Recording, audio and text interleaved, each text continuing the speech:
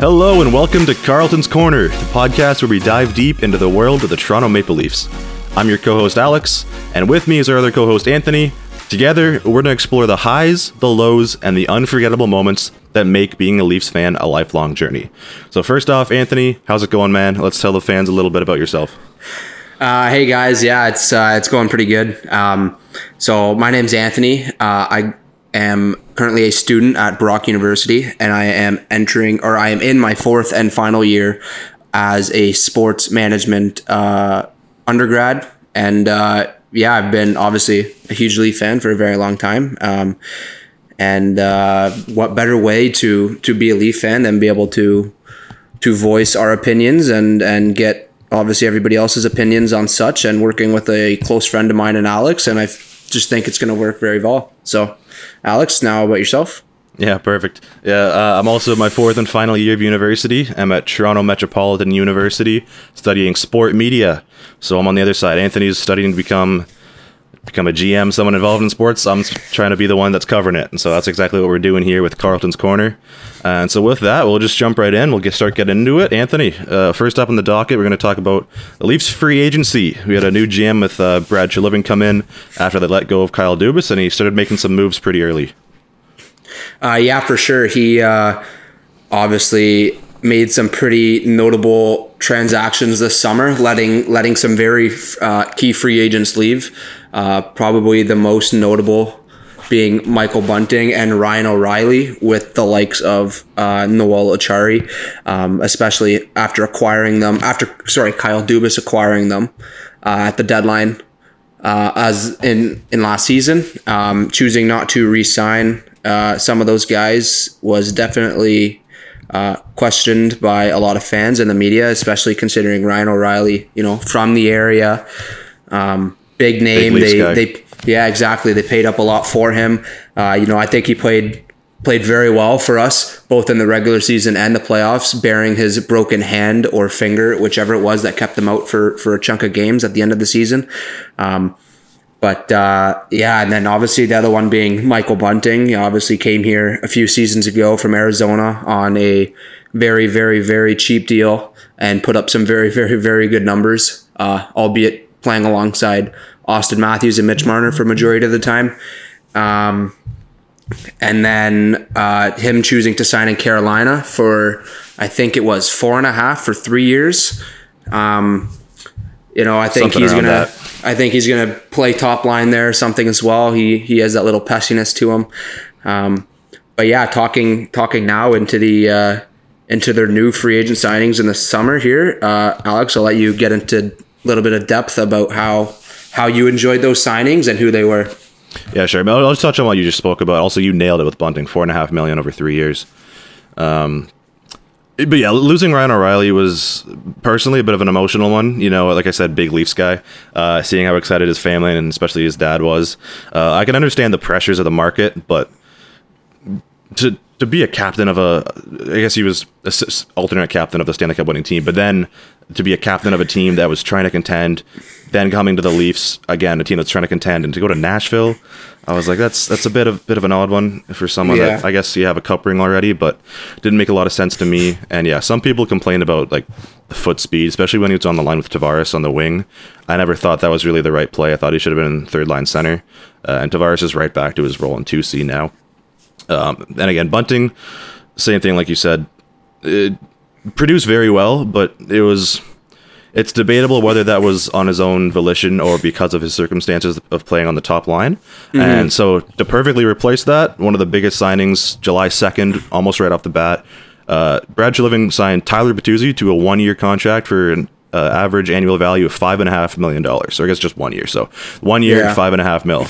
Bertuzzi is going to play that exact Bunting role. He's already up on the first line with Matthews and Marner. Pesky guy. We'll fight in the corners. We'll rough you up. Not afraid to take some penalties, as much as it might negatively affect the team. He's going to be in there grinding away, just like Bunting was, and great finisher on the net. There's a reason the Bruins that just put up the best regular season in NHL history went out and acquired him. And the brand of Bruins hockey, the rough and tough, of course, beat him up Bruins, and that's exactly who Bertuzzi is. So bringing him in, I think, is a perfect replacement for Bunting, if not even just an upgrade. The 1 year contract, and we'll get into this a little bit. Brad just out a bunch of 1 year contracts for some decent names, is a little concerning just because of the amount of cap that this team has taken up already. Like, they're right on the brink. Like, I think they're carrying like what, 20, 21 guys right now. I think they have, I think they have the minimum, plus I think just one extra guy at the moment. Yeah, so like they're right up against it, and knowing that all these contracts are coming off, and if these guys perform well, they're going to want more. Moving forward, it's like looking towards the future. It's a bit concerning, but we're focused on this year. This team is the team that wants to contend this year, and so that's really all the vision is right now. But some other 1 year deals. The biggest one on July 1st was right-handed shot defenseman John Klingberg, 1 year, $4.15 million. This one was a bit controversial, and I think, Anthony, you can touch on that a little bit after this, but basically right-hand shot Morgan Rielly, but probably worse defensively, and was coming off a brutal year on one of the worst teams in the league.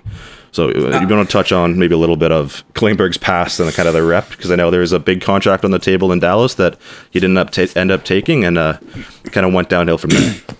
Yeah, so essentially a couple seasons ago, when John Klingberg was in his final year, or after his final season in Dallas with his contract ending, I think there was something along the lines of the Dallas Stars offering him a max term deal, so either 7 or 8 years, and the annual average value was, I believe, north of $7.5 million, so in the 8x8 range.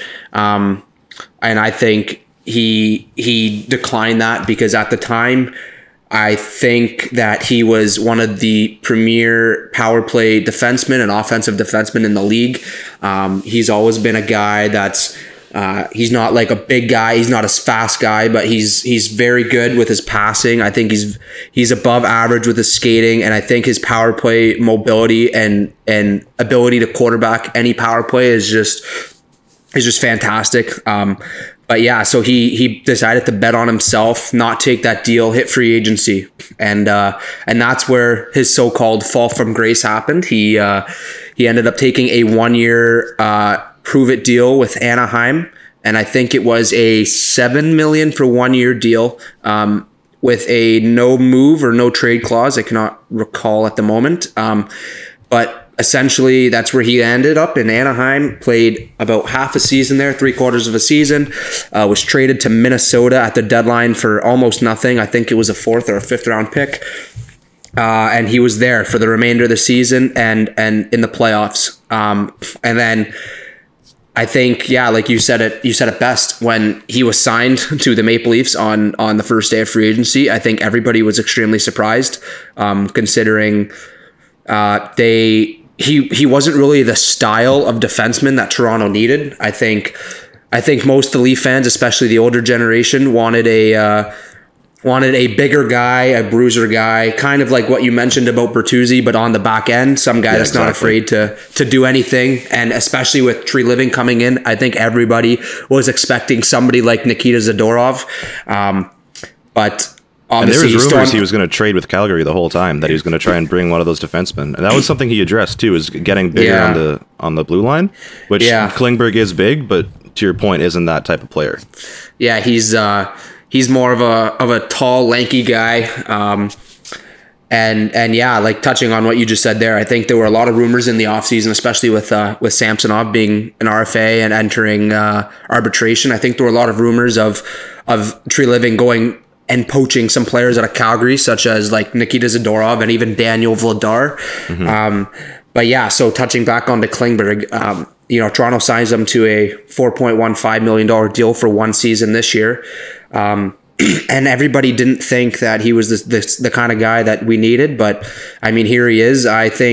I don't know if you were you saw what I was saying when we did sign him, but I don't think it's a bad signing at all. I think our power play has always been a top power play in the league, albeit comparing to Edmonton, everybody doesn't look that good.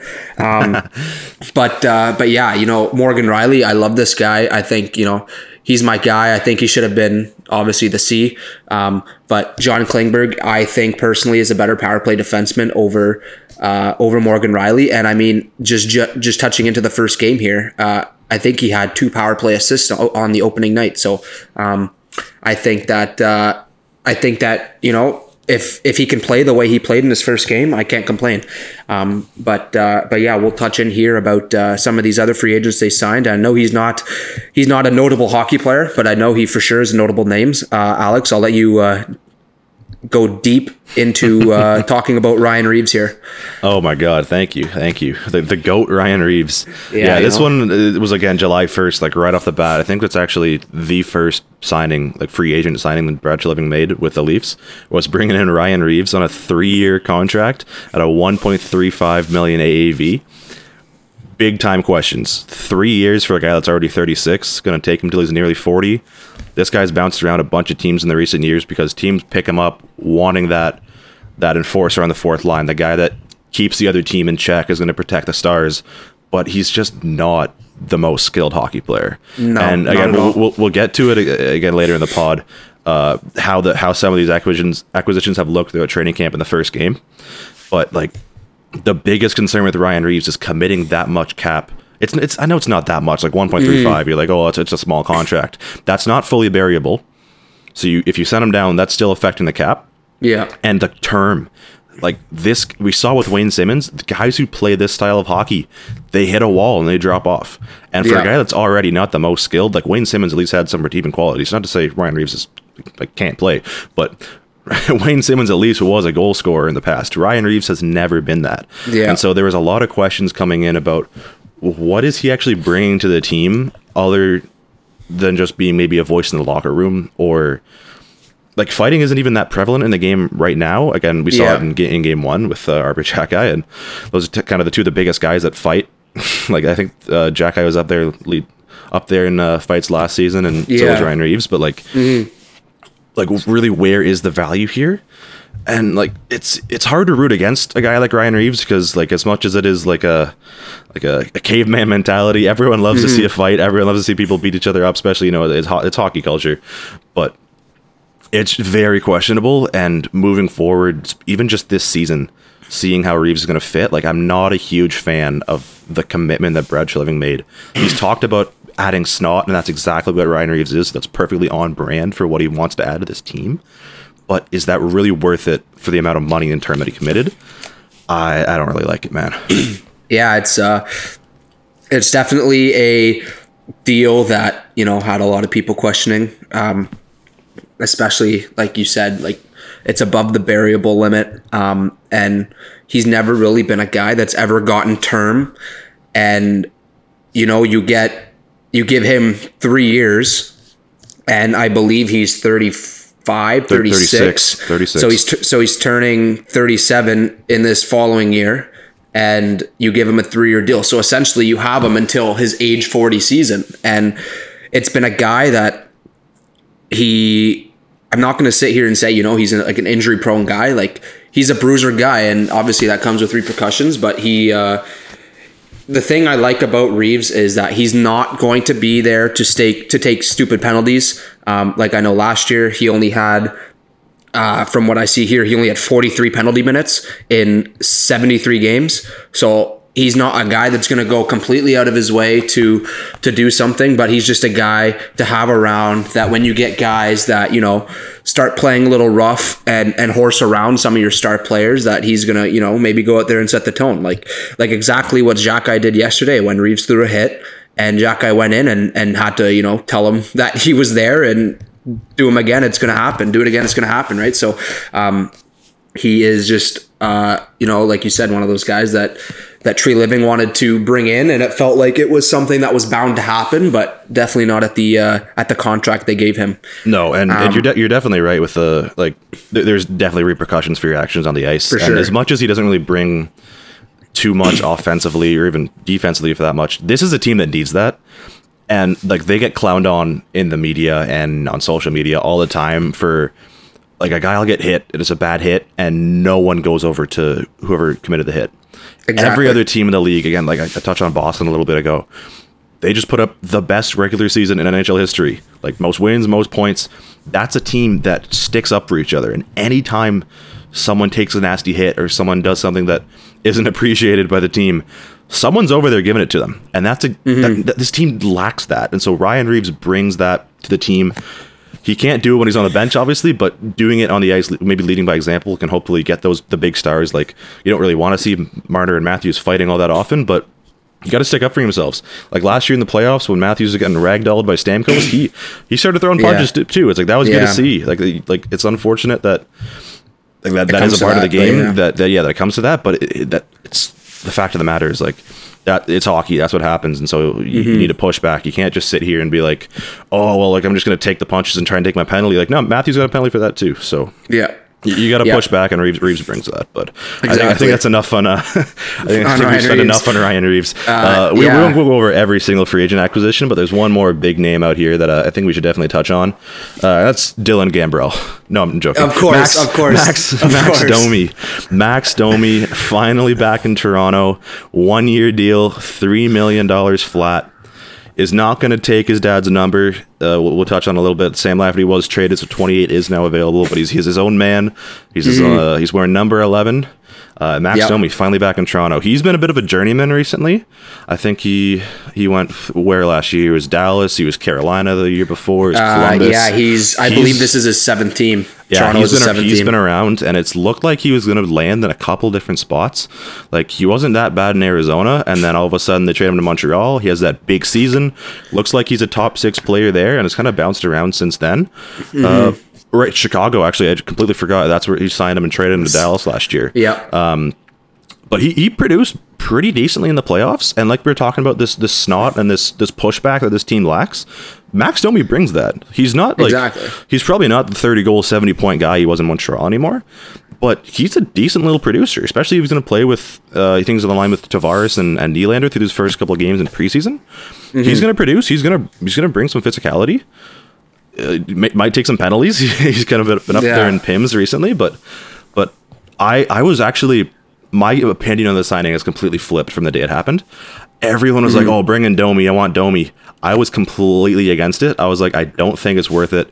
I don't think he's that skilled. We were looking at him as a center at that time too, looking at him to come in and play third line center. He could definitely fill in, especially if they send Fraser Minton down, but for now on the wing, I think he's a good fit, and I just like through training camp, through the preseason so far, I've really liked the fit, and I've completely flipped my opinion. I'm a big fan of Max Domi. He wants to commit long term. He's been vocal about that, and I'm not against it, especially if he's not going to be too much. Like, this is the type of guy this team needs: a bleed blue heart and soul guy who wants to be here, can score, can produce, and can throw the body around and stick up for the team. Yeah, exactly. You know, he signs with Chicago last season, who everybody kind of knew going into the year that they would not be a playoff team, and even though he's probably playing second or first line minutes there, he put up 50 points, 49 points in 60 games there. Produced really well. And then he gets to Dallas, and you know, he was kind of thrown in a third line role there, not doing as much as he was in Chicago. Finished the season with 7 points in 20 games with Dallas. Then obviously comes into the playoffs, and he has 13 in 19 games. And you know, touching back to what Bertuzzi did, I believe he had 10 points in 7 games in the first round with the Bruins, including 5 goals. So that's huge, especially for this Leafs team that's known to, you know, not produce in the playoffs, especially their stars. You know, I can't sit here and complain about Max Domi as a signing at all. Like I think everybody knows, Ty Domi played here, was a fan favorite forever. And I think when everybody found out that the Leafs were signing Max Domi this year, I think everybody was just excited as they were in the time of Ty Domi. But yeah, he's been a journeyman, drafted Arizona, ends up in Montreal, plays a couple years in Columbus, and then traded back-to-back years at the deadline, the first time to Carolina, then the second time to Dallas, and then obviously ending up here in Toronto as a free agent. But yeah, you know, he was on the London Knights along with Mitch Marner, so obviously they have a OHL connection there. Just missing Christian Dvorak just to complete that juniors line. But I will recommend us to stay away. Absolutely. But no, I can't sit here and complain about Max Domi. I think especially on a 1 year deal, and especially for $3 million, I think there were a lot of other players out there that were signed for a little more, and I think bring a little less than him. So I'm glad it was done, and I'm glad they were able to do it. Yeah, like again, completely changed my opinion. I've no complaints, just only positive things to say about Max Domi right now. And I don't think he's going to expect much more than $3 million. So if he does want to stay long term and commit to this core, that's perfect. Sure. And with that, we're not going to touch on every single free agent signing. There's some minor league things that happen as well. We're just going to get into how some of these guys have fit through preseason and training camp and just the team in general. Because again, I think Domi's been like the perfect fit, and I think a lot of these other guys that they brought in have actually fit a lot better than I was kind of anticipating. Again, with that change in regime, with Treliving come in for Dubas, there is that difference in opinion and the different perspective on the team. And we've been used to the Dubas philosophy for so long of bringing in these small, skilled guys that are undervalued and no one really knows about, but he brings them in and they're going to produce, they're going to do well. Brad just brought in some names I already know, and like some more bruises, more like snot is the word he keeps using, which I don't understand how that means. Physicality, but that's his term, I guess. So we'll roll with it. But they fit pretty well. Going back to John Klingberg, he's looked really good on that top power play. I really like the versatility he brings with being the right-handed shot from the point, because if you look at some of the power plays that have succeeded over the years, obviously Edmonton's the best. We don't as much as Matthews and Marner are elite top end players. You're not McDavid and Draisaitl, so you're not replicating that. But if you look at the Tampa system, where they have just so many one-timer options, they have Hedman from the point, Stamkos on the left side with the right-handed shot, Kucherov on the right being a lefty, point in the bumper spot in the middle. The Leafs have been trying to emulate that, but Morgan Rielly doesn't have like the big booming slap shot. He's more of like the little wrister that sneaks through or that you put on for a tip in front. He kind of just throws out. Yeah. He just kind of dishes the puck in, dishes it around, or like tosses it on net with just like a nice little wrister that might sneak through. Klingberg has that big bomb, and he's not afraid to use it. And that opens up William Nylander on the one-time slot on the other side, which we saw in game one. You're jumping ahead a little bit, but I think that's a really good fit, and it's like when they brought in Tyson Barrie, they didn't use him properly. They didn't put him on the top power play right away, and so he kind of struggled a little bit. I think Klingberg is kind of the same mold where he needs to be on that top power play to really bring the most value and produce. And they corrected that mistake. He's on the top power play. Rielly can still produce at 5-on-5. He can be the quarterback of PP2. But Klingberg is fit beautifully. There's still obviously like defensive concerns, which I'm sure we'll see as we go through 82 games with them. But so far, actually, I really like that fit.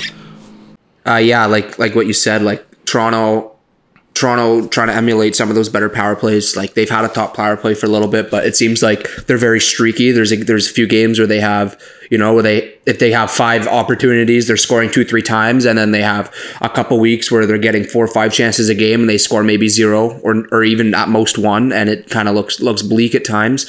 But having a guy like Guy Boucher come in, and now he's running your power play with Carberry going to Washington. Having a shooting defenseman on the power play is something that we have yet to see in the Maple Leafs era with Auston Matthews. Because obviously when he was a rookie and in his younger times, he had Morgan Rielly and then Jake Gardiner.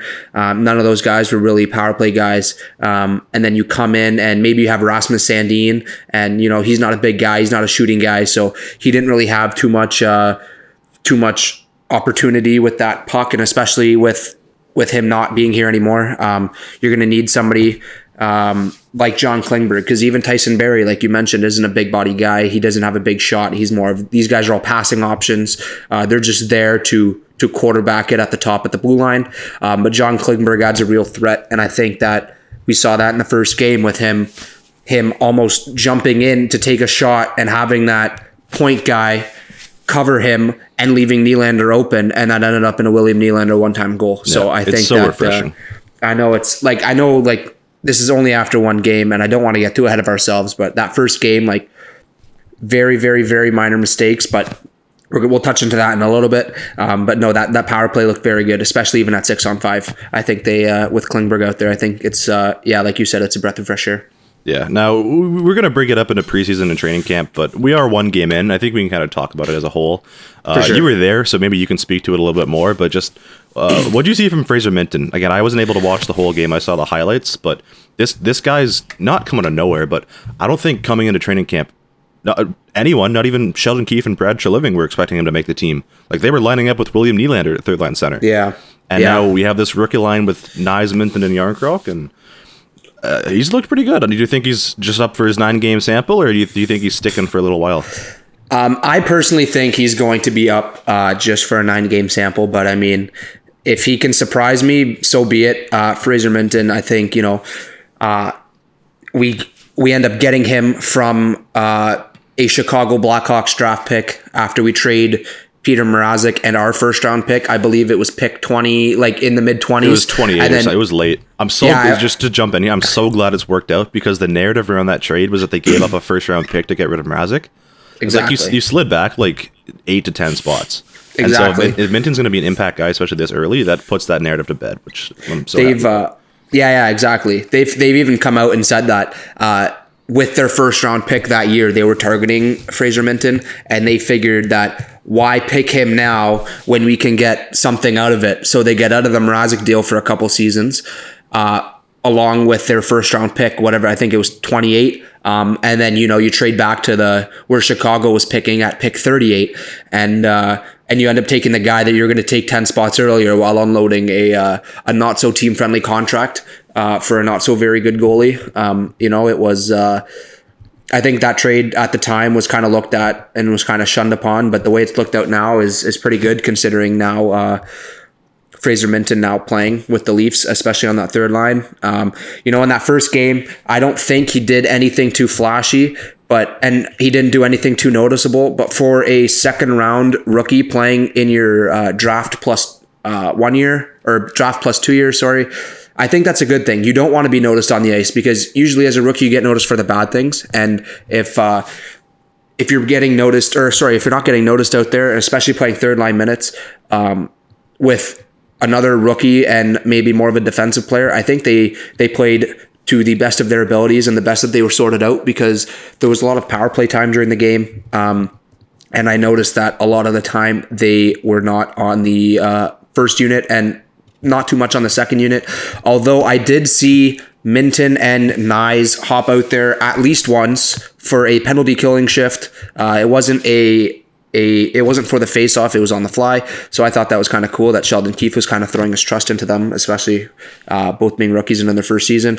Send the young guys out there, bring some energy. Yeah, exactly. And then all in all, I think Nyes and Minton both played as good as they could. I don't think they played fantastic, but I don't think they played horrible by any means. But yeah, like you said, I think Minton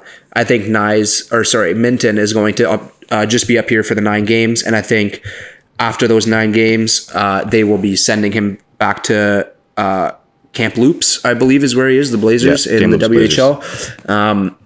I think he's just I think their plan for him is to just go back to the WHL for 1 more year, hopefully make Team Canada, which I think he will. And then in that opportunity with sending him down, they will be able to activate Connor Timmins off long-term injury reserve. Yeah, I don't think there's any issue with leaving up for 9 games. Obviously, you don't want to rush a rookie, but exactly. he's fit, and like if he doesn't even last the 9 games, that's okay too. He's getting some NHL experience. Like you said, he'll go back and probably make Team Canada. This was a guy when they drafted him wasn't even point per game in the WHL, which typically for your first, second round picks, those are guys that are producing at a point per game, if not above level in junior. Last year, 31 goals, 67 points in 57 games. If you can go back to Cam Loops, be a first line center, probably be a top 6 guy in the World Junior team. Mm-hmm. If not, at least be like a second power play top 9 guy. For sure. It'll just aid his production, or aid his progression and his production too. But there's really no bad aspect to just keeping him up, seeing what he can do in the NHL. And hey, if he all of a sudden pops off and starts scoring goals, like goes for goal per game for the next 8 games, maybe they'll keep him. But I agree. I think he is probably only up for his 9-game sample and goes back down, especially with the cap restraints. Don't burn that year. We want the ELC if he makes the team again next year. I think he's 9.25 if not less. Yeah, I believe it's under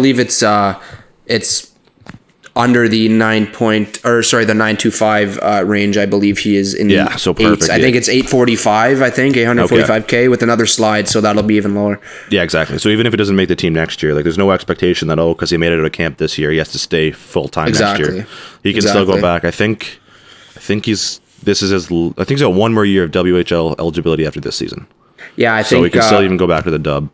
exactly. I believe that even if if they do send him back down this year, I believe, like you said, he has one more year. But I think by the end of his eligibility, I think he'll be more than ready for at least a third line role on the Maple Leafs. Even play him on a wing on a higher role. Say Domi or Bertuzzi don't come back. I think Nyes gets into that left wing spot first, but Minton's definitely a guy you have to look out for.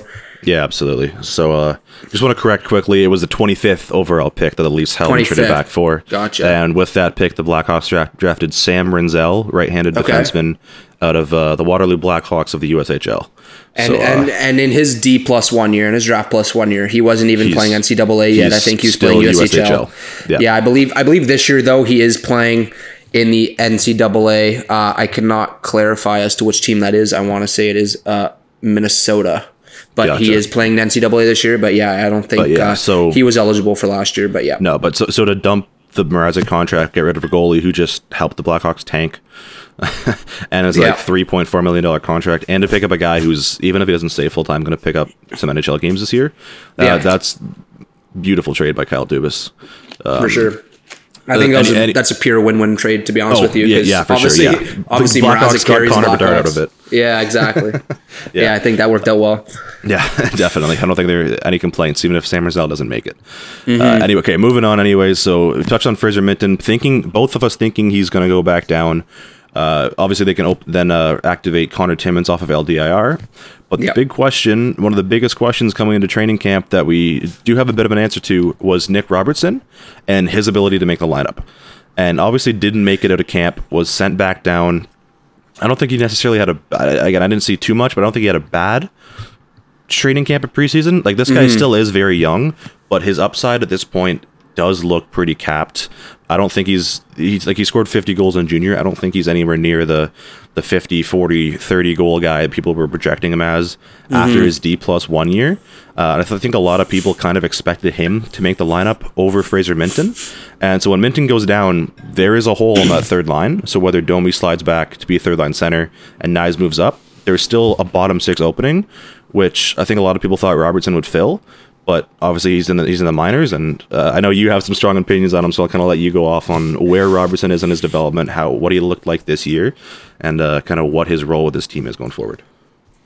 So essentially, Robertson had a 55-goal season in 46 games in the 1920 season for Peterborough, and then his first taste of NHL action was when they called him up for the play-in round against Columbus, where he did score 1 goal, but that was his only point of the series. And then after that happened, everybody kind of just assumed that he was a fill-in for, or I guess a lock for the top 9 for the Leafs for the following season. Kind of started the year, had some injury troubles, and then ended up playing majority of the season in the AHL with the Marlies. And then coming into the following season in 21-22, same story. Figured that he was kind of a lock for a top 9 role. Plays a handful of games, a lot of injury troubles, finishes the season playing most of his games with the Marlies. And then coming into last season, everybody was like, all right, well, this is the year. And, he started out the year with the Leafs. Or sorry, he did not, because they picked Dennis Malgin over him. And they had sent Robertson down because of his waiver exemption status, kept Malgin up, realized that the Malgin experiment had failed, called Robertson up. And, aside from his 2-goal game against the Dallas Stars where he scored the overtime winner, I don't think there was much to say about him. And then obviously ended out the season with a very, very, very brutal shoulder injury. And it looks like his development path is coming to a downslope. Like you said, I like talking about me having strong opinions on him. I don't hate this player. He is definitely somebody that has showed promise. Put that out there. Yeah. I want to put it out there that I'm not somebody that's against Nick Robertson and preying on his downfall. He is a fantastic player. I saw him a handful of times in junior in Peterborough or in Mississauga. He was a lights out junior player, and bound to be a goal scorer. But for the hype that he was given and the fact that majority of the Leaf fan base was comparing him to Cole Caulfield, who is now probably going to be one of the premier goal scorers this season in the NHL. Like already was last year. Like, exactly. Yeah. Exactly. It's kind of just been a big downfall for Nick Robertson, and it's extremely unfortunate because every single NHL game that he's ever played in, he has had the highest motor, he's had the most energy, he's been phenomenal. It's just it wasn't falling his way, and with his injury luck and his injury history, it just doesn't look like he's going to be able to become the player that everybody thinks he's going to be with the Toronto Maple Leafs. Now, me saying that, I do not think that he's just a complete non-NHLer at this point. I think that he can be at some point. I just don't think that he has a spot, not this season with the Toronto Maple Leafs, bearing a barrage of injuries to the winger position, but he's not playing over on the right wing over guys like obviously Marner and Nylander. He's not playing on the left wing over guys like Domi, Bertuzzi, and now even Nyes. And you don't play him in a fourth line yeah. with David Kampf and Ryan Reeves. That's not setting them up for even more failure. Offensive black hole. Yeah, exactly. So I think that, he can be a player. I just don't think his ceiling is any higher at this point than a third line scoring winger. It's been unfortunate. With the 53rd overall pick, are you really expecting a guy is going to come in and score 50, 40 goals like people were projecting him to? Not at all. No. If he can put up 15 goals a season on the third line left wing, I think everybody will be happy considering the way he's turned out. But those are my apparently strong opinions toward the guy, and I always kind of get thrown around for it. But in reality, that's what it is. And I don't know if you want to touch on anything else there about Robertson, Alex. I had to call you out there because the way you're acting sometimes it sounds like you do hate the guy, but I know it's not the case. But yeah, just it's the Toronto Maple Leafs, man. The massive fan base, the massive media attention. He was way too overhyped after that D+1 season. It's still incredible player, 55 goals in 46 OHL games, but again, it's the OHL. Exactly. We mentioned Christian Dvorak earlier. Christian Dvorak was 100+ score, I think 50 goal guy in the OHL. Connor Brown outscored McDavid playing for the Erie Otters, so that kind of just shows everything. Yeah, so the OHL doesn't mean direct translation to the NHL. But like you said, motor guy, heart and soul, wears his heart in his sleeve type of guy. He has given it his all every single time he's out there. Big time energy. And not a bad producer. Last season, again, kind of beat up with injuries, didn't really get to play all that much. But 21-22 with the Marlies, he had 16 goals, 28 points in 28 games. Mm-hmm. If he can go down there, have a full season in the A, put up 20, 30 goals, be around that point per game mark as the top guy on the AHL team in the Toronto Marlies, I think he can definitely make the team next season. Hell, even this season, especially if there's injuries with Minton going down, if that opens up a slot, if he has a good start in the AHL. By no means do either of us hate this player, but I think the lofty expectations that were put on him, again, people comparing him to one of the premier goal scorers in Cole Caulfield, that's not the case. I think he can be 15, 20 goal third line guy, brings the energy, some depth scoring, can play on the second power play, just not right now, not right away. Go down, let him be that top end scorer, try to translate those skills, try to stay healthy for a full season. He hasn't done that since before the pandemic with Peterborough Petes in the OHL. Yeah. So, not in the cards for this year, but again, this kid's very young. He was the youngest player in his draft class. He's still only 22 years old. Let's let him develop a little bit more before we jump to some conclusions saying, he's not an NHLer. I think he'll definitely be an NHLer going forward, whether it's next year or the year after. Let's just have a little patience, and especially people calling for him to be traded. His value's at an all-time low. Do not move on from this player. Develop him properly. Don't rush him up into the NHL because you thought he would make it out of junior 3 years ago. I'm fine with Nick Robertson going down. Yeah, I think I don't think coming into training camp with the handful of guys they signed in the summer, I expected him to be on the team. Yeah. But there's definitely I also a lot of didn't media expect buzz thinking he would, because no one expected Minton to, right? Exactly. And the fact that Minton made it as far as he could, even looking at Easton Cowan, he was with the team up until the final day. And when they sent him back to London, the day before the Leafs, like the home opener, I think he was with the team. And, I don't think anybody had Easton Cowan even getting an entry-level contract in the summer, and they handed it to him, came into training camp, had a phenomenal training camp, and lasted pretty much until the very final cut. And I think after the second cut, I realized that, Easton Cowan has a chance, and he was still in that group with guys like Robertson, Minton, and obviously Nyes we figured would make it.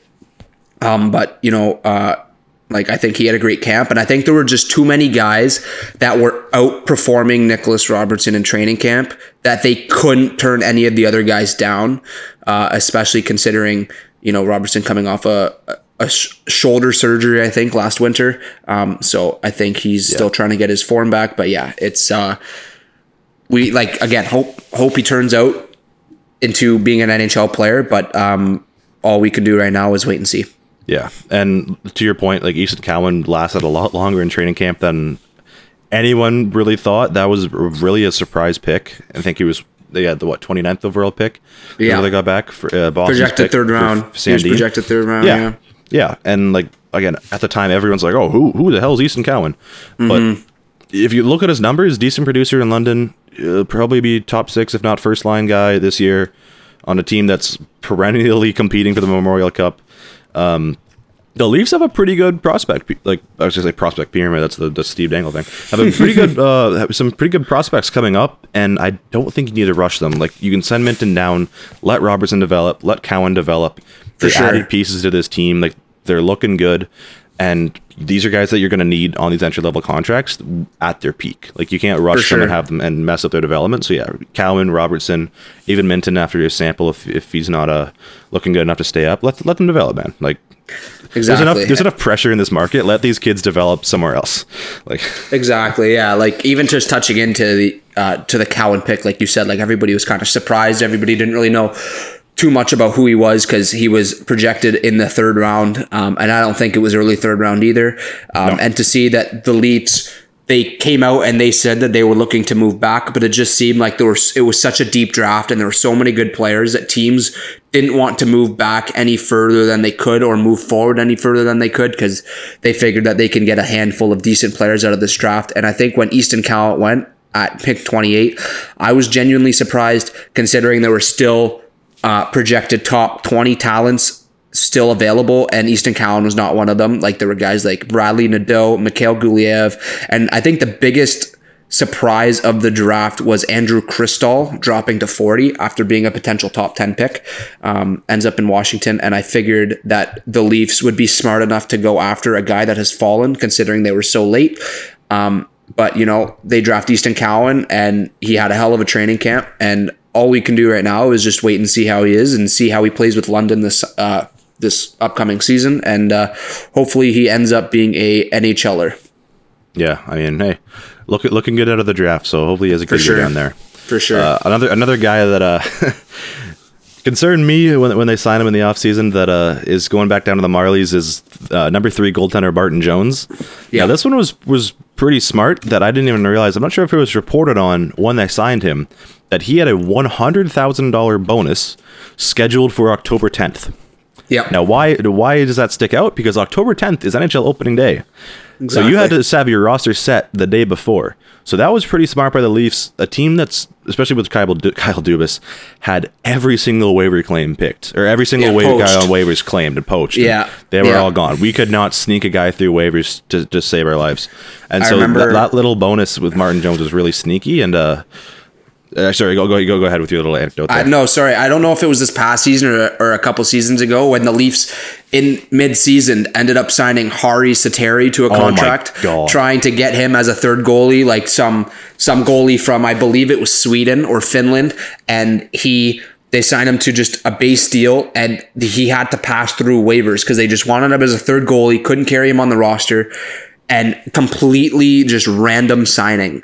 And they put him on waivers. And of course, the number one priority, Arizona Coyotes, are the only team to place a claim on him. For what reason? I don't even think he played, I'm trying to think of how many games he played with them. And for what I'm seeing right now, he ended up playing a grand total of 6 games for them. only to end up back in Finland the following season, and then now in Switzerland for this season. And he's putting up good numbers there, but when he played for Arizona, that team was a defensive black hole.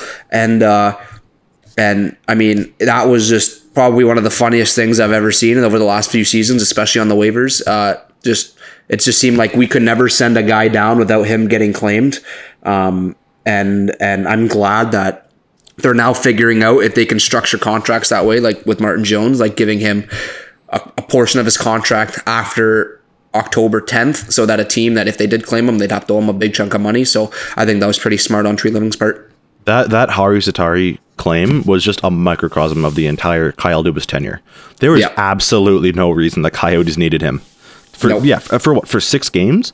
He played 6 games. Take a guess at how many goalies they rostered that season. How many goalies played a game for the Arizona Coyotes that season? That's a fantastic question. Just throw I don't know off the top. I'm going to say probably maybe 5 or 6. 6. The Six same amount of goalies. games that Harri Satari played is the amount of goalies they played that season. They had Josef Koronar, Scott Wedgwood, Karel Vejmelka, Ivan Prosvetov, Harri Satari, and Carter Hutton. You were bad. There's no reason to have claimed Harri Satari, thinking this guy would come in and be the savior when you're already tanking. Yeah. You've already used 5 different goalies.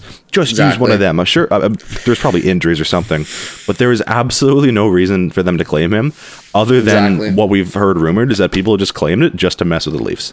Like they legitimately like ruined this guy's chances of playing in North America.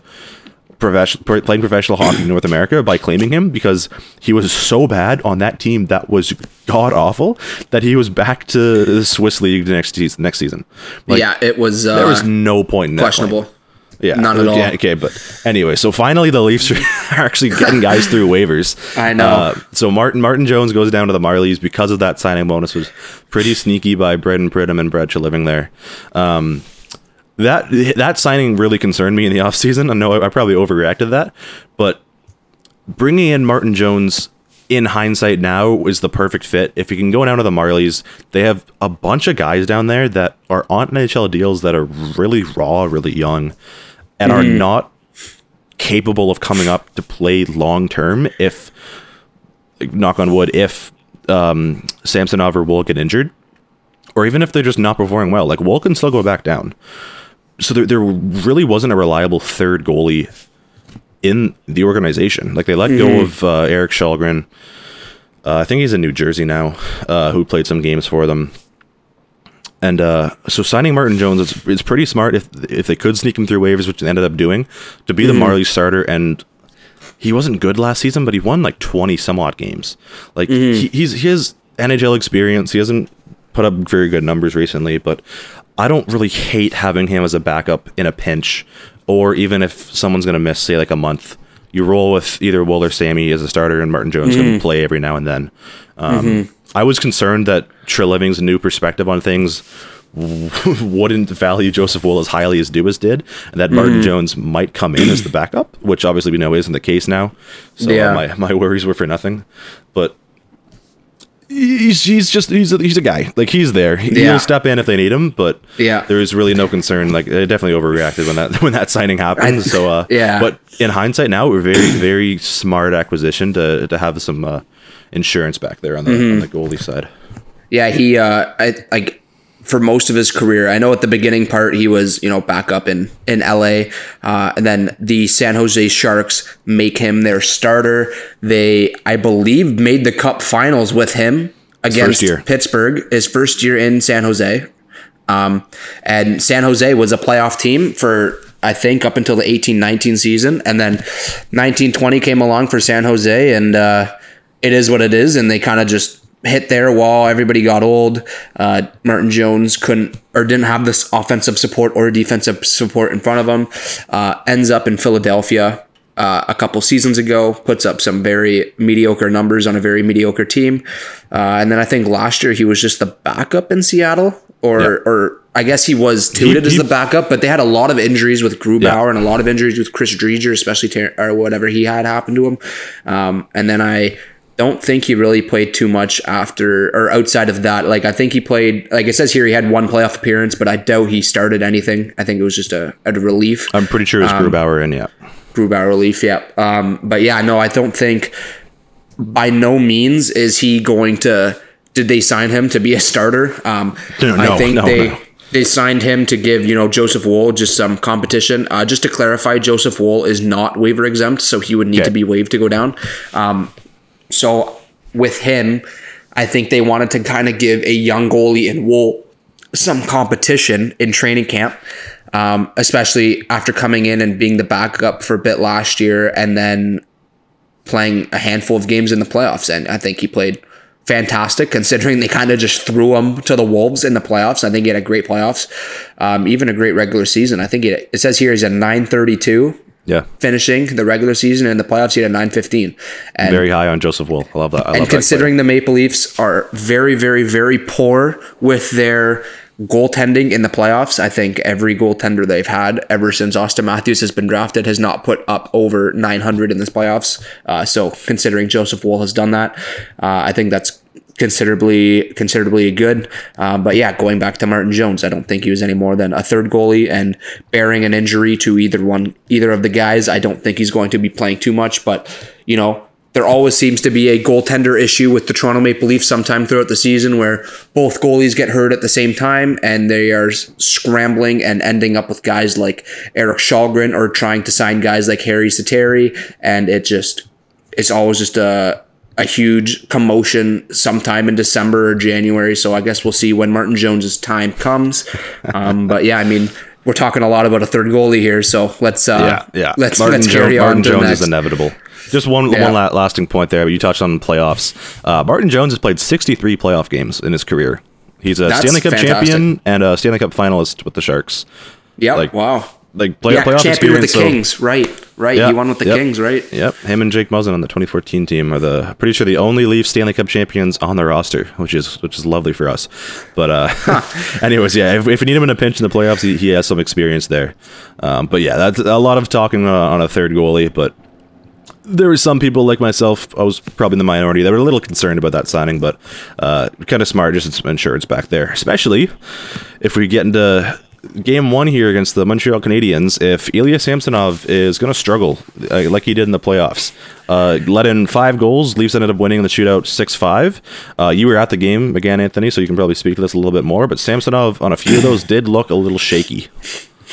Yeah, it wasn't his best game by far. If anything, it was probably one of his worst games with Toronto. I believe he opened the game allowing 3 goals on the first 14 shots, but the Caulfield goal did get called back, and then he ended up ending the game with only 19 saves on 24 shots. So that's a 7.92 save percentage. That's not good. And yeah, I mean, he allowed 1 power play goal, and that wasn't the issue because a lot of the time, like 4 of the 5 goals were all even strength. I think the issue with him was, or I guess I'm not going to sit here and blame all 5 goals on him because I know I think everybody has kind of seen what happened that game, and the first goal with Brody tumbling at the blue line and then allowing the breakaway to Jake Evans, and I mean, yeah, it was a breakaway, but it's not like the goalie has the advantage there. But in the end, it goes in. And then I know even going back to I think it was Newhook's first goal, where it was the 2-on-1 or 3-on-1, where McCabe made a bad pinch and he kind of just allowed that to happen. And then obviously, like, there wasn't really anything too crazy with the Caulfield goal or the Newhook goal, but the Jesse Iron one at the end of the game, where Montreal scored their final goal of the game, was kind of rough because the Leafs had a D-man out in front, and Iron made a fake cut to the middle, and Samsonov bit, which ended up leaving a lot of net open, and Iron ended up roofing that, and then it's just not something that an NHL goaltender should do. Like, I know you're a goaltender yourself. I'm not a goaltender, so I can't sit here and talk about how easy goaltending is, but you're an NHL goalie. You're playing probably one of the worst teams in the league, and you have probably one of your worst games as a Maple Leaf so far. I mean, it was tough. It was a tough first game for him, but Sammy had a fantastic season last year, so I think he's going to bounce back. I think it's just opening night jitters, and it's early. It's historical for the Leafs to have a horrible October and November. They seem to do it every year, and there's always questions arisen whether this team's capable of doing anything, and then they end up coming wherever in the division and making the playoffs. But that's a talk for another day. But no, I think Samsonov is going to definitely rebound. I think his odds of doing that are a lot higher than him not. For sure. Like, I have a tweet saved in my drafts that will never see the light of the day now because they won. But I sent it to our group chat. It literally says, the NHL season has not begun until the Maple Leafs lose to the Canadiens in their home opener. Exactly. It seems like every single season, this is the season opener, if not the Leafs' home opener, and they always come out with a bad performance, leave the goalie out to dry, and end up losing. He pulled out the win in the shootout last night, but yeah, Sammy didn't look great from the clips I saw. Again, I wasn't able to watch the entire game, but especially that Jesse Ylönen, is that how you pronounce it? I don't know how to pronounce this guy's name. Jesse Ylönen. I don't even know if I'm saying it right. Apologies to Jesse and his family for pronouncing that wrong. Oh God. Anyways, but yeah, you're right. He completely bid on that play. I'm looking at I watched the clip right here, and just looking at a still of when the shot's actually released. He goes forehand, backhand, and Sammy is like a foot and a half outside of the blue ice. You definitely want to come out and challenge as a goalie, but you don't need to be sliding that far out. Yeah. And that's one thing with Samsonov that has been a little concerning when he has his shaky games, is he relies a lot on his athleticism. And not to stereotype, but that does seem to be a thing with some of the Eastern European, like Russian goalies. Peter Mrazek was really bad for that, just sliding all over. We've seen in the first few games in Chicago right now, like the game against Pittsburgh on that Crosby goal. It's like seems to overcommit. Yeah, overcommits. He's outside of the blue ice on the other side of the net from where the puck is, and he's trying to slide back. Sammy does that a little bit. It does result in some big saves and some big moments. But he can get out of position. That's what he did on the Ylönen goal here. He did a little bit last night. And it is early. I'm expecting him to still have a decent season. He's by no means like a Vezina candidate, but he's still youngish. He's like, 26, I think? 26, 27-ish. Yeah, I believe so, something along those lines. He is still developing a little bit, kind of coming into his own as a starting goalie. And last year was really the first season that he established himself as a true starter. Like, Washington gave him the opportunities, but he never really ran away with it. And last year was really the first time we saw that. So I'm expecting him to bounce back after a bit of a shaky start. Maybe even go more of a platoon situation with him and Wool. They can both push each other. So like they have an option back there if he's struggling. But just a concerning start, and it is very typical Leafs. Like, come out and kind of hang him out to dry. Like, Brody blowing a tire in a breakaway. Bad pinch leads to a 3-on-1. It's like, Klingberg's not the best defensive guy, but like, you can't really blame him there. You're outnumbered 3-1. Like, exactly. They're gonna get the passes across. So, not too much concern with Samsonov. I think he'll definitely bounce back, like you said, but just something to keep an eye on. He did look shaky at some points last season, and we saw shades of that again in this first game. So just something for him to correct, but not to concern everyone too much. Someone who was also maybe not struggling, but didn't perform as well as we really expect last season was, of course, the big man, Mr. Austin Matthews. Came into the season, signed a big contract, big in monetary value, not necessarily a term. I think it was 5 years, $13.25 million.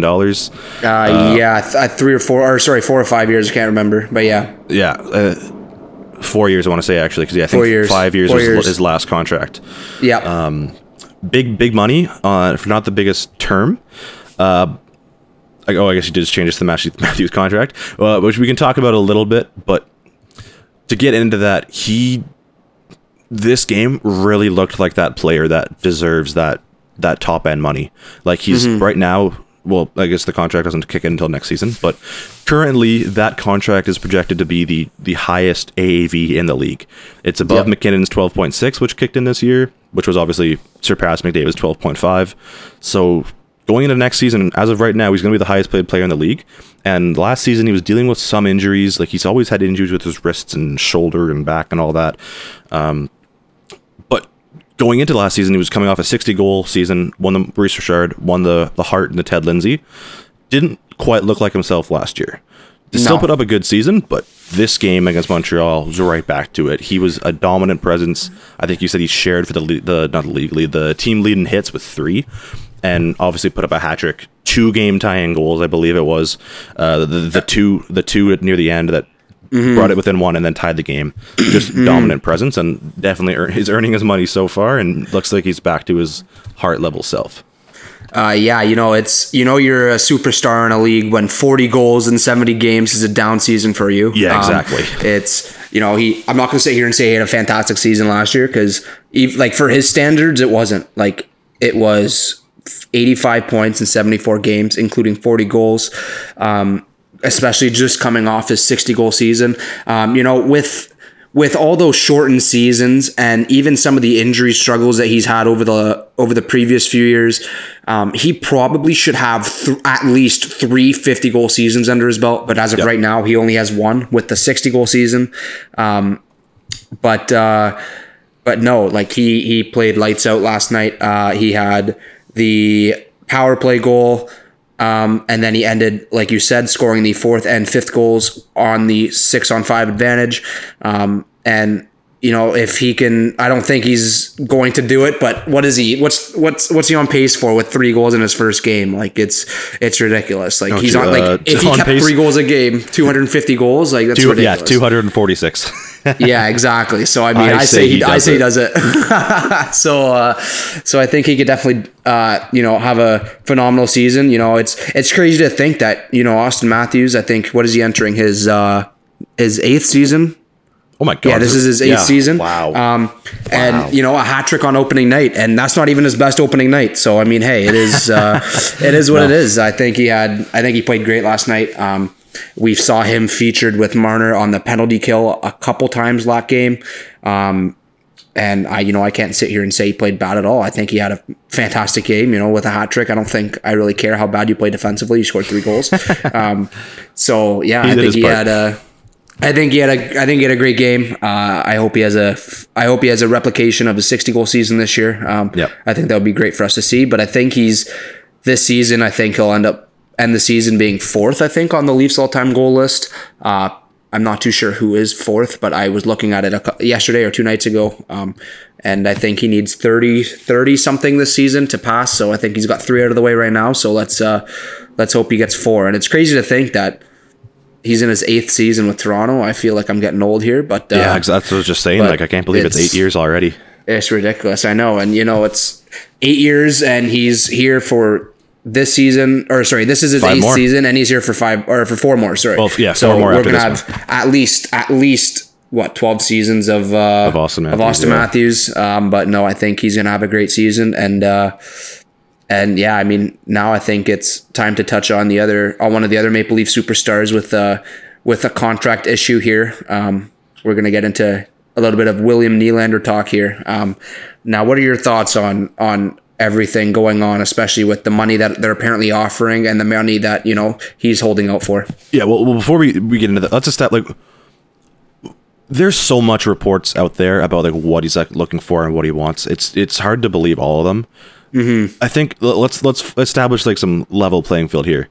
He's looking for like double digits, right? Like 10 million. I don't know if I'll give it. I love Willie with all my heart. I don't think he's worth it. Like, you look around at some of the big contracts that have been doled out. Yes, there's maybe some younger players, but like, they're in that $9 million range. Even like all the big Tampa stars are like Kucherov's 9.5. I think Point just got 9.5. Yeah, like, I know we're getting into this world in the NHL. There's time in the NHL now where there's 10, 11, 12, $13 million contracts, and the players that are getting those contracts are definitely deserving of it. But Nylander's like the 3rd best player on this team now. Mm-hmm. You can't I know they're doing it literally as we sit here. They're paying their 3rd best player. Well, their 4th best player technically, if even maybe lower down the rank, in John Tavares, $11 million. Different circumstance, but I don't think you can afford to pay William Nylander double digits. Like, if he wants to extend 8 years, 9 mil, 9.5, I am all for it, 100%. But the reports are that it's not just 10 million; it's north of 10.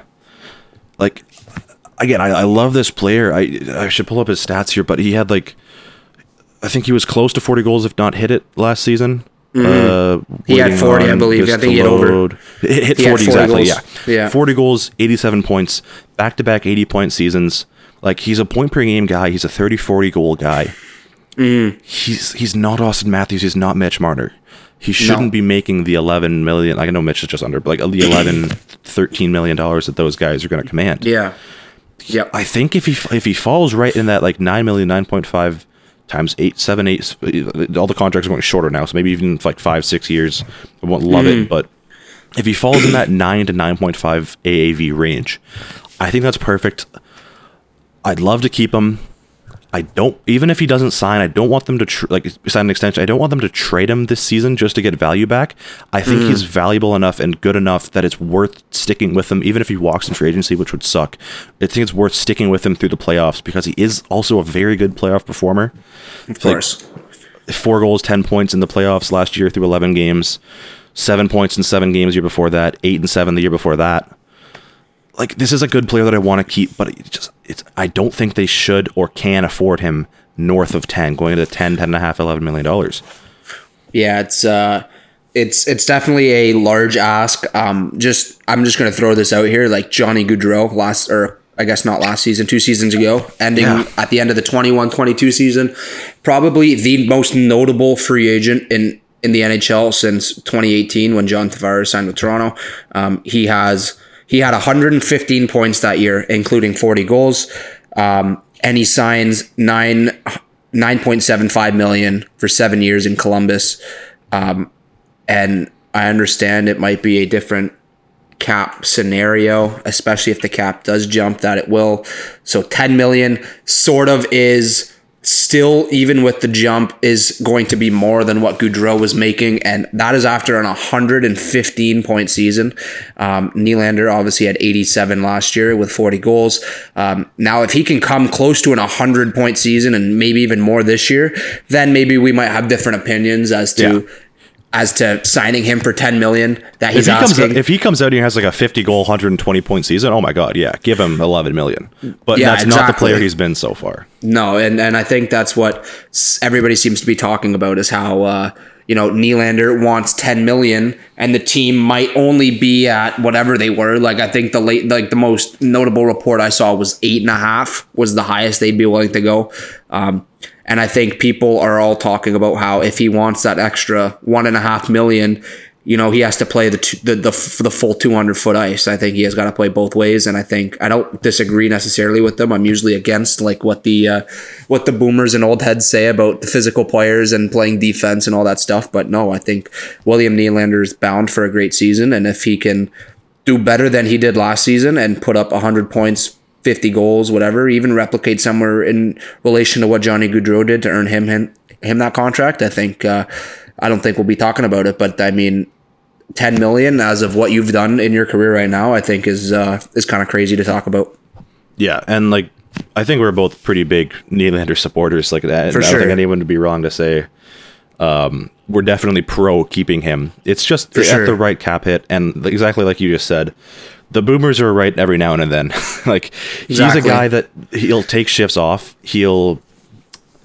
Sometimes he's just like uninterested.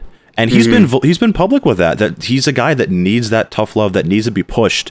Yeah. And on one hand, do you want to commit that much money to a guy that needs to be pushed like that? But it's like, at least he's self-aware and knows it. And that as long as his team pushes him, and Sheldon Keefe, like he's called him out publicly and people have been on him, but like Nylander said he needs that, and when that happens, he's undeniably a superstar in this league. He is one of the best goal scorers. Again, we saw last game that the one-timer on the power play.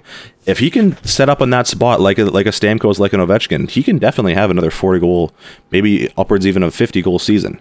And he can show us that he's going to be worth that $11 million. But if he continues to like take shifts off and just sometimes just not try, and when he's pulling up in the offensive zone, he'll flat on the wing, stop up, turn back. You can almost expect it every time. He's gotten away from that recently, but there are definitely flaws. Like, there's no one's perfect. Connor McDavid isn't a perfect player. There's flaws with every player. Yeah. Just Nylanders are more noticeable sometimes, and he's been public about it himself too. So it's a tough issue, like between a rock and a hard place. Like, I love this player so much. He's so good. I want them to keep him.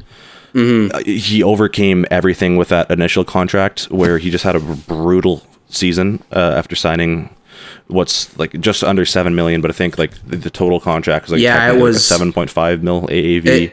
Yeah. Or not AAV, it was 7.5. Yeah, it was 7.5, year, but because he signed so late into the season, the first year I think was over 10 million, and the rest of the contract was 6.9. Below 7. Yeah, exactly. Which was pretty nice, but yeah, well, absolutely, yeah, loving that right now. But because of how bad he was after that first season on that contract, there's always been this negative outlook on him as a player, which I'm glad he's overcame. But it's still there somewhat. So. Yeah. Like, I want this guy to succeed. Both of us obviously want this guy and this team to succeed.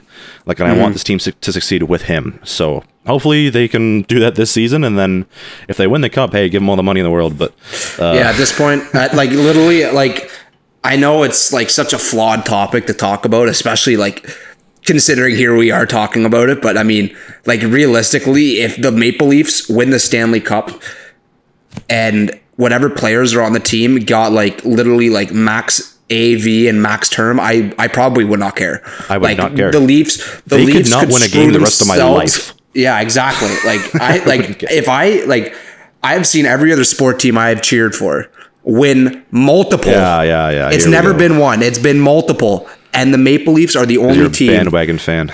Yeah, exactly what I am, right? Yeah. But I've seen the Toronto Maple Leafs. Anyway, sorry.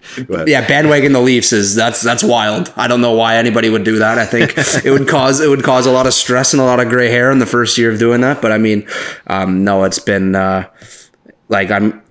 here we are, we're in our 20s. Like I can only imagine, like, for example, like I know my dad was born 2 years before the Maple Leafs won their last Stanley Cup. So he doesn't even remember that. So, and he's been a Leaf fan longer than me. He's easily a bigger fan than me, lives and breathes them. So, I mean, it's definitely something you aspire for. And I mean, again, like if the Leafs win the cup, I don't care how screwed they made their future and how bad their cap situation would be. Like, I think that would be it. I think I would just sit back and watch, and I would not care about what happens with them for the rest of the time. No chance. Yeah. Like my dad was born May 15th in 1967.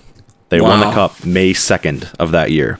He is 56 years old, and he has never seen the Leafs Cup victory. That's crazy. Yeah, that's crazy. So, yeah, for him, for myself, they win the cup this year, and again, like trade the entire core. Never win a game the rest of my life. Could not care. Cup champs. So yeah, and it's funny to even talk about, because even after the first game, I was just at like leaving the arena, there were so many people that were just like having a good time outside, and it just everybody was asking each other like what the parade route is this year, and it's like, well, okay, like they just beat the Canadiens in the first game. It's already drawn up. I mean, Matthews hat trick, like it's just bound to happen, right? So yeah. Which touching on, I guess we can go into some more logic-based predictions here for the rest of the season, as for sure. Obviously, they're trying to win the cup. Like, Treliving added a bunch of guys like we talked about on 1-year contracts. For sure, it's an all-in season. It feels like they've been trying to go all in. Well, excuse me, I can't speak for all of a sudden. Not mortgaging the future too much, but it feels like every season for the past 3 or 4 years now, it's been looking towards, this is a team that needs to win now. Yeah. It's I think you nailed it there. I think it's something that you have to do with this core, or it's going to be another very long time. And it's just, I don't know what it is. I think you can, for example, the rest of the Atlantic, Boston losing their top 2 centers, I think that definitely is going to hurt them. I don't think they're going to finish top of the division this year. Tampa, with the injuries to Vasilevsky, especially him being out until maybe December, it'll be tough, especially behind Jonas Johansson. And then you obviously have the others, like the rest of the division that are still Stanley Cup very finalist young. Florida Panthers. Yeah, the Florida Panthers, they have their top 2 defensemen out for a little bit. Ekblad and Montour, I think, are both on long-term injury reserve. And then obviously the rest of the division is still fairly young. You could definitely see teams like Buffalo, like Ottawa, as much as it pains me to say Ottawa. And you can even look at Detroit as one of those young teams. But the division is going to be tough. The Atlantic's usually always very good. It's probably one of the better divisions in the league. This year, Absolutely. I don't know if I can say the same, especially with New Jersey in the Metro. But no, I think if we want to talk about predictions here, realistically, Bearing injury, of course, I do not see another team finishing higher in the Atlantic than the Toronto Maple Leafs come the season end. Yeah, I agree. I think that's a flat point. I think seems like a lot of people that aren't even Leaf fans and would agree. But yeah, I'll let you go with that. Oh, for sure. Yeah, that's the expectation, I think. Like, obviously, the goal is to win the Stanley Cup, but there's a regular season you have to play before that to get you to the playoffs. Missing the playoffs is catastrophic. I don't think it's even an option at this point. If they do end up missing, there needs to be sizable changes coming. Of course. But I don't think that's, again, barring injury, knock on wood, please, no one get it in for the rest of the season and make us miss the playoffs. Knocking on wood there. Yeah, there we go. Thank you. This team is a playoff team, and they should be top of the division. Like, I have the standings from last year pulled up. Again, Boston was insane. 65 wins, 135 points. Only lost 12 games in regulation. That's nuts. But they lose one of, if not the greatest defensive forward of all time in Patrice Bergeron, and their captain. He retires. They lose David Krejci as well. I know he was gone for one season there, and they took a bit of a dip, and then came back for last year. But he's officially retired too, I think. Or did he just? He went to the Czech Republic for that one season, came back, and then I think he's retired now. I think he did officially retire from hockey in total. They lose him. They obviously acquired Tyler Bertuzzi, who's now on the Leafs. They still have a pretty solid decor. They still have that great goalie tandem of Ullmark and Jeremy Swayman. Yeah, but their center core is pretty rough. Charlie Coyle, first line center, or is it Zach? I can't remember. Zach or Coyle or someone. And like, they still have Pasternak, they still have Marchand. They're still gonna be a decent team. Like, I don't see them being below 500. They're probably on the playoff cusp. Like, the best I can see them really doing is third place or the wild card. So right there's the top two spots open. Tampa finished third last season with a healthy Vasilevsky all year. I think they were mostly healthy last season, unless I'm misremembering anything. From what I remember, I want to say, like, I feel like their stars definitely missed games, but like, it wasn't anything prolonged, like months or anything. Yeah, but they definitely took a step back from the 3 straight Cup Finals appearances. They lost some of those bottom 6 guys. They're trying to replace them in-house, which they've always been able to produce guys that come up kind of out of nowhere, out of that AHL system. But they finished third last year, and now they're missing Vasilevsky. Their starting goalie is Jonas Johansson, like you said. For like month or two here in the start of the season, when you definitely can't make the playoffs in the start of the season, but you can definitely miss them by losing points early on. While I don't think they will miss, I think they're capped at finishing second or third in the division. So again, there's that top spot open, and Florida did make the Cup final last year. Sergei Bobrovsky is very streaky and can never seem to put together in like back-to-back seasons of Vezina quality goaltending, but he does have that capability. So really the only team I really see challenging them for the division is Florida, because Matthew Tkachuk is obviously one of the best players in the league, Hart level player. I think he finished third in voting last year. If Bob can be a Vezina level, Florida can definitely be up there. But looking at Buffalo, like these young teams you mentioned, Buffalo, Ottawa, Detroit, definitely not Montreal, I don't really see anyone else challenging them. So the expectation, I think, is win the division, which they've only done in that COVID shortened season in the North Division, where it was just Canada. The most elite one, but exactly. I know, like Cup finalists out of that. That's crazy. Exactly. But that should have been, that's like, I still get so mad thinking about it, because that was the easiest route to the Stanley Cup Finals, playing the Montreal Canadiens first round and then the Winnipeg Jets in the second round, while being up 3-1 in the Montreal series. Like, as much as I want to talk about it, I don't want to talk about it. But yeah, that season should have been the season where this went away, the pain went away. You want to tell me, but I want to talk about it. Game 7 was on my 19th birthday. Oh, you can imagine how much I was drinking that night. Yeah, that was rough. That was a rough night. I remember watching that in my backyard, and that was the That's when I tried to break the curse by burning my Marner socks. I remember that. I don't know if I ever remember sending you that video. God. I don't think that was. I had some very very funny Mitch Marner socks. I don't even know if they were the real like Leafs branded one, but it didn't look like Marner, but it was Marner. Oh my God. Yeah, and it was bad. I remember going into the fire pit, and I was just man. It was out of sheer luck. Like, Mitch, if you ever listen to this podcast, I apologize. You're my boy. You know, I saw you at my golf course this summer. You're my man, but I can't do that. It was just something that I had to do to break the curse, and obviously it has yet to work. But it didn't work. But we're working there. We're working for it. Getting there. Hey, it broke the first round curse eventually. I know. So anyways, moving on from the regular season, winning the Atlantic, I think, is the expectation. I think anything short of that is a disappointment. For sure. I don't think they need to win finish first in the East or win the President's Trophy. The President's Trophy itself has been a curse. So I almost don't want that. And like Carolina and New Jersey kind of look like they're probably going to be the top teams in the East, one of them too. So finishing second or third in the East, winning the Atlantic, I think, is the expectation for this season. Yeah. And I don't think that's shooting too high at all. No, I don't think so at all. I think if the Leafs can win the division, they'll be playing if they win the division, they'll play the better wild card team, right? I think that's how that works. So so assuming whoever wins the Metro is the higher seed in the conference, then the Leafs will play the number one wild card team if they finish first. Yeah, like I think I had some I want to say it was a tweet. I can't remember, but I think my prediction was Toronto to win, Tampa to come second, and then having Buffalo actually come third. I don't know what it is. I just have some very odd feeling that the Sabres, are going to put up a fight and will make the playoffs. And I think that they're actually going to come third in the division. And then the other two divisional spots coming to Florida and Boston. As much as I wanted and I felt like I had to put the Senators there, I could not do it. I just don't think that, with Shane Pinto being out right now and Josh Norris being out for however long and having a goalie, your starting goalie is now is Jonas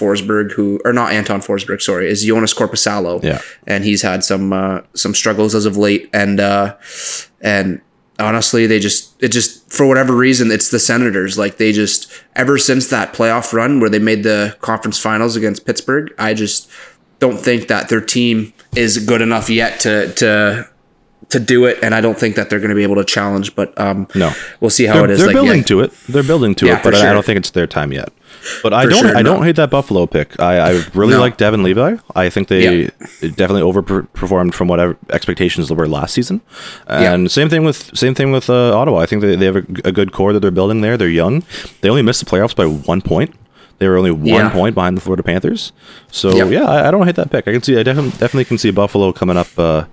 Tage Thompson becoming even more of a superstar. They have Dahlin and Power. They just signed a big long-term deals. I like that team. I think even with another guy that fell pretty far in the draft was Zach Benson, and ends up pick 13 in Buffalo, and he makes the team. And I think in his first game he didn't look bad at all. And with the team, with Buffalo playing horrible, I think they lost 5-1 to New York. I think Benson, I was looking at some of those advanced stat cards or whatever, and I saw that Benson had the highest or the second highest rating on Buffalo, considering losing 5-1. So I think Benson can do it. I honestly think Benson stays on the team past his 9-game threshold. So I think that would be pretty good for them. I think Buffalo has a very good team this year. Let's just see if Devin Levi can be a capable goaltender on the back end. For a full season, yeah. I think that'd be a pretty good first round matchup if they slot into that first wildcard spot against the Leafs. For sure. The QEW rivalry. Won't be too far from school. I can hit up all the Sabres games. I was going to say you and Nana could away. go, but Nana's not paying for that. So no, no, I don't think so. But no, I think it'll be good. I think we're in for a good season here. I think especially with everything that we've spoken about, their signings, everything that happened in the first game, and even these predictions that we're talking about now. I think it'll be entertaining. We'll see some teams that are historically known for being bad be pretty good this year, and we'll see in some teams have probably the best regular season of all time last year, or I guess factually it was. I guess we'll see how good they are this season, losing some two key players, but yeah, that's it. We'll start to wrap up here, but just quickly we'll touch on the playoffs. Any expectation or anything there? Obviously, win the first round. I know I mentioned this in the group chat, but for opening night, a lot of the TSN panelists had Carolina, Toronto, Eastern Conference Final. What are your thoughts on that? I honestly think it would be pretty good. I think that would be pretty interesting to see. I don't think Carolina. Personally, I don't think Carolina makes it past New Jersey. I just don't think Carolina's been very good, and they've shown playoff success over the last handful of years, especially with Bryn DeMore as coach. I just don't think Carolina has the star power, and I know right now they don't have Svechnikov because he's still out. But I just think New Jersey, with Hughes, with Meyer, with Bratt, with Hamilton, I think their team is just too star-studded to not make it into the Final Four. And I think that having the Leafs there and not having the Devils there is definitely something, because I definitely do think the New Jersey Devils have a better team. But I think, like what you just said, Carolina, Toronto, I think that would be a good series. I think Toronto could definitely put up a fight. I think Carolina could definitely put up a fight. I think if you had that series today, I think the betting odds on that series would be completely even for either team. I think it would be a very close matchup, and it would definitely be interesting. It would definitely be something that, us Leaf fans aren't used to, because we're in the third round. And then it's been a while. Yeah, I know, it's definitely been a while. And yeah, no, I think that would be exciting. I mean, just the thought of the Leafs making it that far in the playoffs is exciting. So I think that's what I'm a little bit more excited for, just to see if we can do that. And I think, looking back on last year's lineup to this year's lineup, like especially on opening night, it's like world different. It's completely crazy different. And it's nice to see, a former right-handed defenseman wearing number 3 not on the team anymore for a now new defenseman wearing number 3. I think that's pretty good. They have a similar build too, so I was really confused with the other day. But yeah, similar build, except John Klingberg just missing a few teeth, and other than that, I think John Klingberg is pretty good at hockey. And hey, kudos to Justin Hall, man. Like, he got $3.5 million or $3.4 million from Detroit. Like, listen, like, power to you. He had to have been doing something right for somebody like Steve Yzerman to hand him that kind of money. But no, I mean, hey, kudos to him. But no, I'm just excited to see how this Leafs team does this year. I'm sure that you are too. I'm sure majority of this Leaf fan base is. So, I think those would be pretty good. Yeah. I was going to say, lasting thought here. Are you disappointed with a conference final appearance? Am I disappointed with a conference final appearance? Let's say they make it and either Carolina or New Jersey beats them. Is that a disappointing season? If they lose to a team like New Jersey, where New Jersey is arguably a better team, I don't think I'm disappointed, but I don't think I'm satisfied. I think that in that scenario, you have to bring a guy, or you have to bring Nylander back, because, you can see the progress. If they do that, you can see the progress over the last 3 years. That's 6 playoff series that you've played, and you lose in the first round to Tampa, then you beat Tampa, and then lose in the second round to Florida. If you can win that second round and then lose in the third round, it's progress. I don't think I'm happy, but I don't think I'm satisfied with the third round exit. No, I wholeheartedly agree. I think there's definitely a case to bring back all of the guys that they signed this season, again, barring contracts, but I'd be happy enough, like, not satisfied, but I'd be happy enough with the third round appearance. Make the conference final. Obviously want them to win the cup, but I wouldn't be saying blow it up if they lose in the third round. Yeah, exactly. All right. So hold on quickly before we head out of here. What do you think happens in the Stanley Cup this year? Who do you think makes it, and who do you think wins predictions? it? Yeah, let's go right now. Game 1, after game 1, let's go. Man. Okay, throw me under the bus here. I'm going to take a cop-out answer. Honestly, I really like Vegas. They didn't really lose anyone. And Adin Hill, I like that acquisition from the start. And he showed in the playoffs, like, that's a good goalie. And with Logan Thompson coming back, they can kind of run a platoon, not really wear out either one of them. And either one of them I'd be fine with starting the playoffs. Notable Brock alumni, Logan Thompson. I know. Ridiculous. Like, U Sports athlete now. One of the starting goalies, or not starting, but one of the goalies in the NHL. Only 62 or 64 spots available for that. And he's one of them. That's crazy. I still have Vegas coming out of the West. Not the most exciting answer, but I think like Edmonton obviously looked very bad in that first game. It was like, what, 8-1 loss? That's not how bad. They're not that team, especially against Vancouver. But I think McDavid and Draisaitl can get back to the conference final. Same thing with the Avalanche. Like, I can definitely see them making it pretty deep. Without Landeskog for another season hurts, but apparently he might be back for the playoffs. Yeah. But I think Vegas, like, they find a way to win games. Like, they have some stars. They have Jack Eichel, they have Pietrangelo, they have Mark Stone, but none of those guys are really like game-breaking players.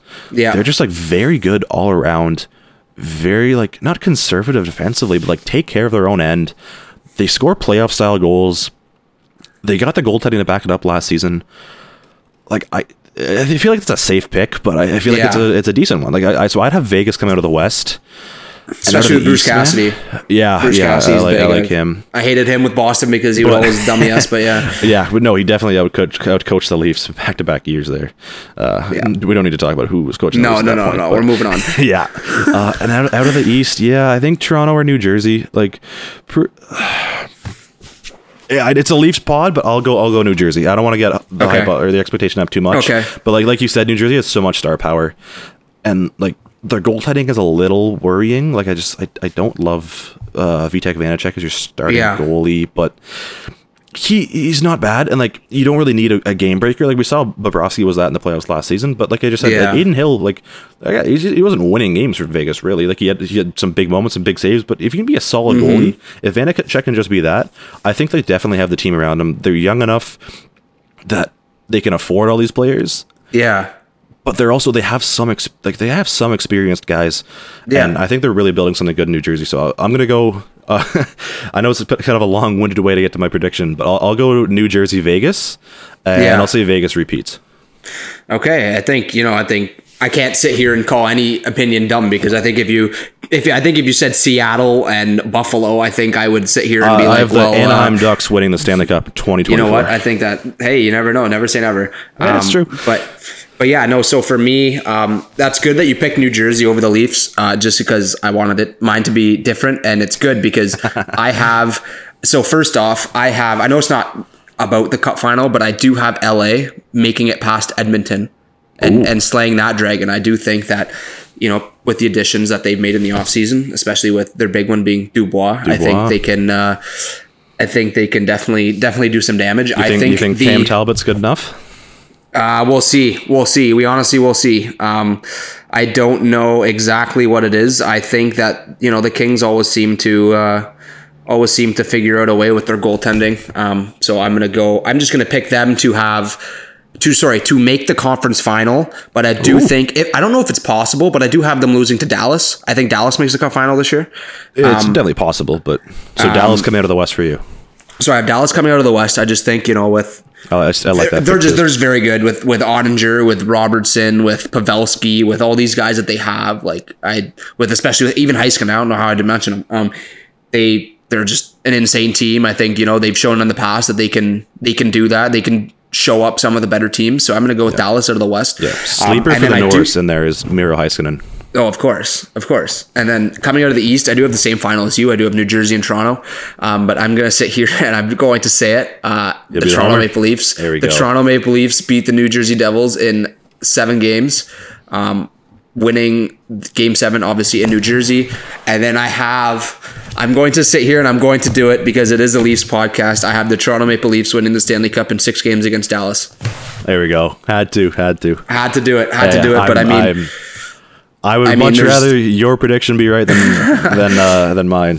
I know. I don't need to sit here and be right. I'll cheer for that. I'm not mad at that. Bit of mix. Yeah, I know. I didn't want to. I still think the Leafs can obviously go far. We've already touched on this. But I don't know what it is. Just gut instinct. And that's what it is. Predictions can't be wrong. It's an opinion. So hey, we'll see what happens in about 81 games from now, and then and then we'll go from there. Yeah, hey, I'd love to see it. But thanks for sticking with us through this first episode of Carlton's Corner. You can follow us on Twitter at Carlton'sPod. We'll be tweeting on there. Anthony will mostly be handling that. And stay tuned for future episodes. We haven't determined a schedule quite yet, but we'll be coming at you pretty frequently. So thanks for joining us today. Have a good one.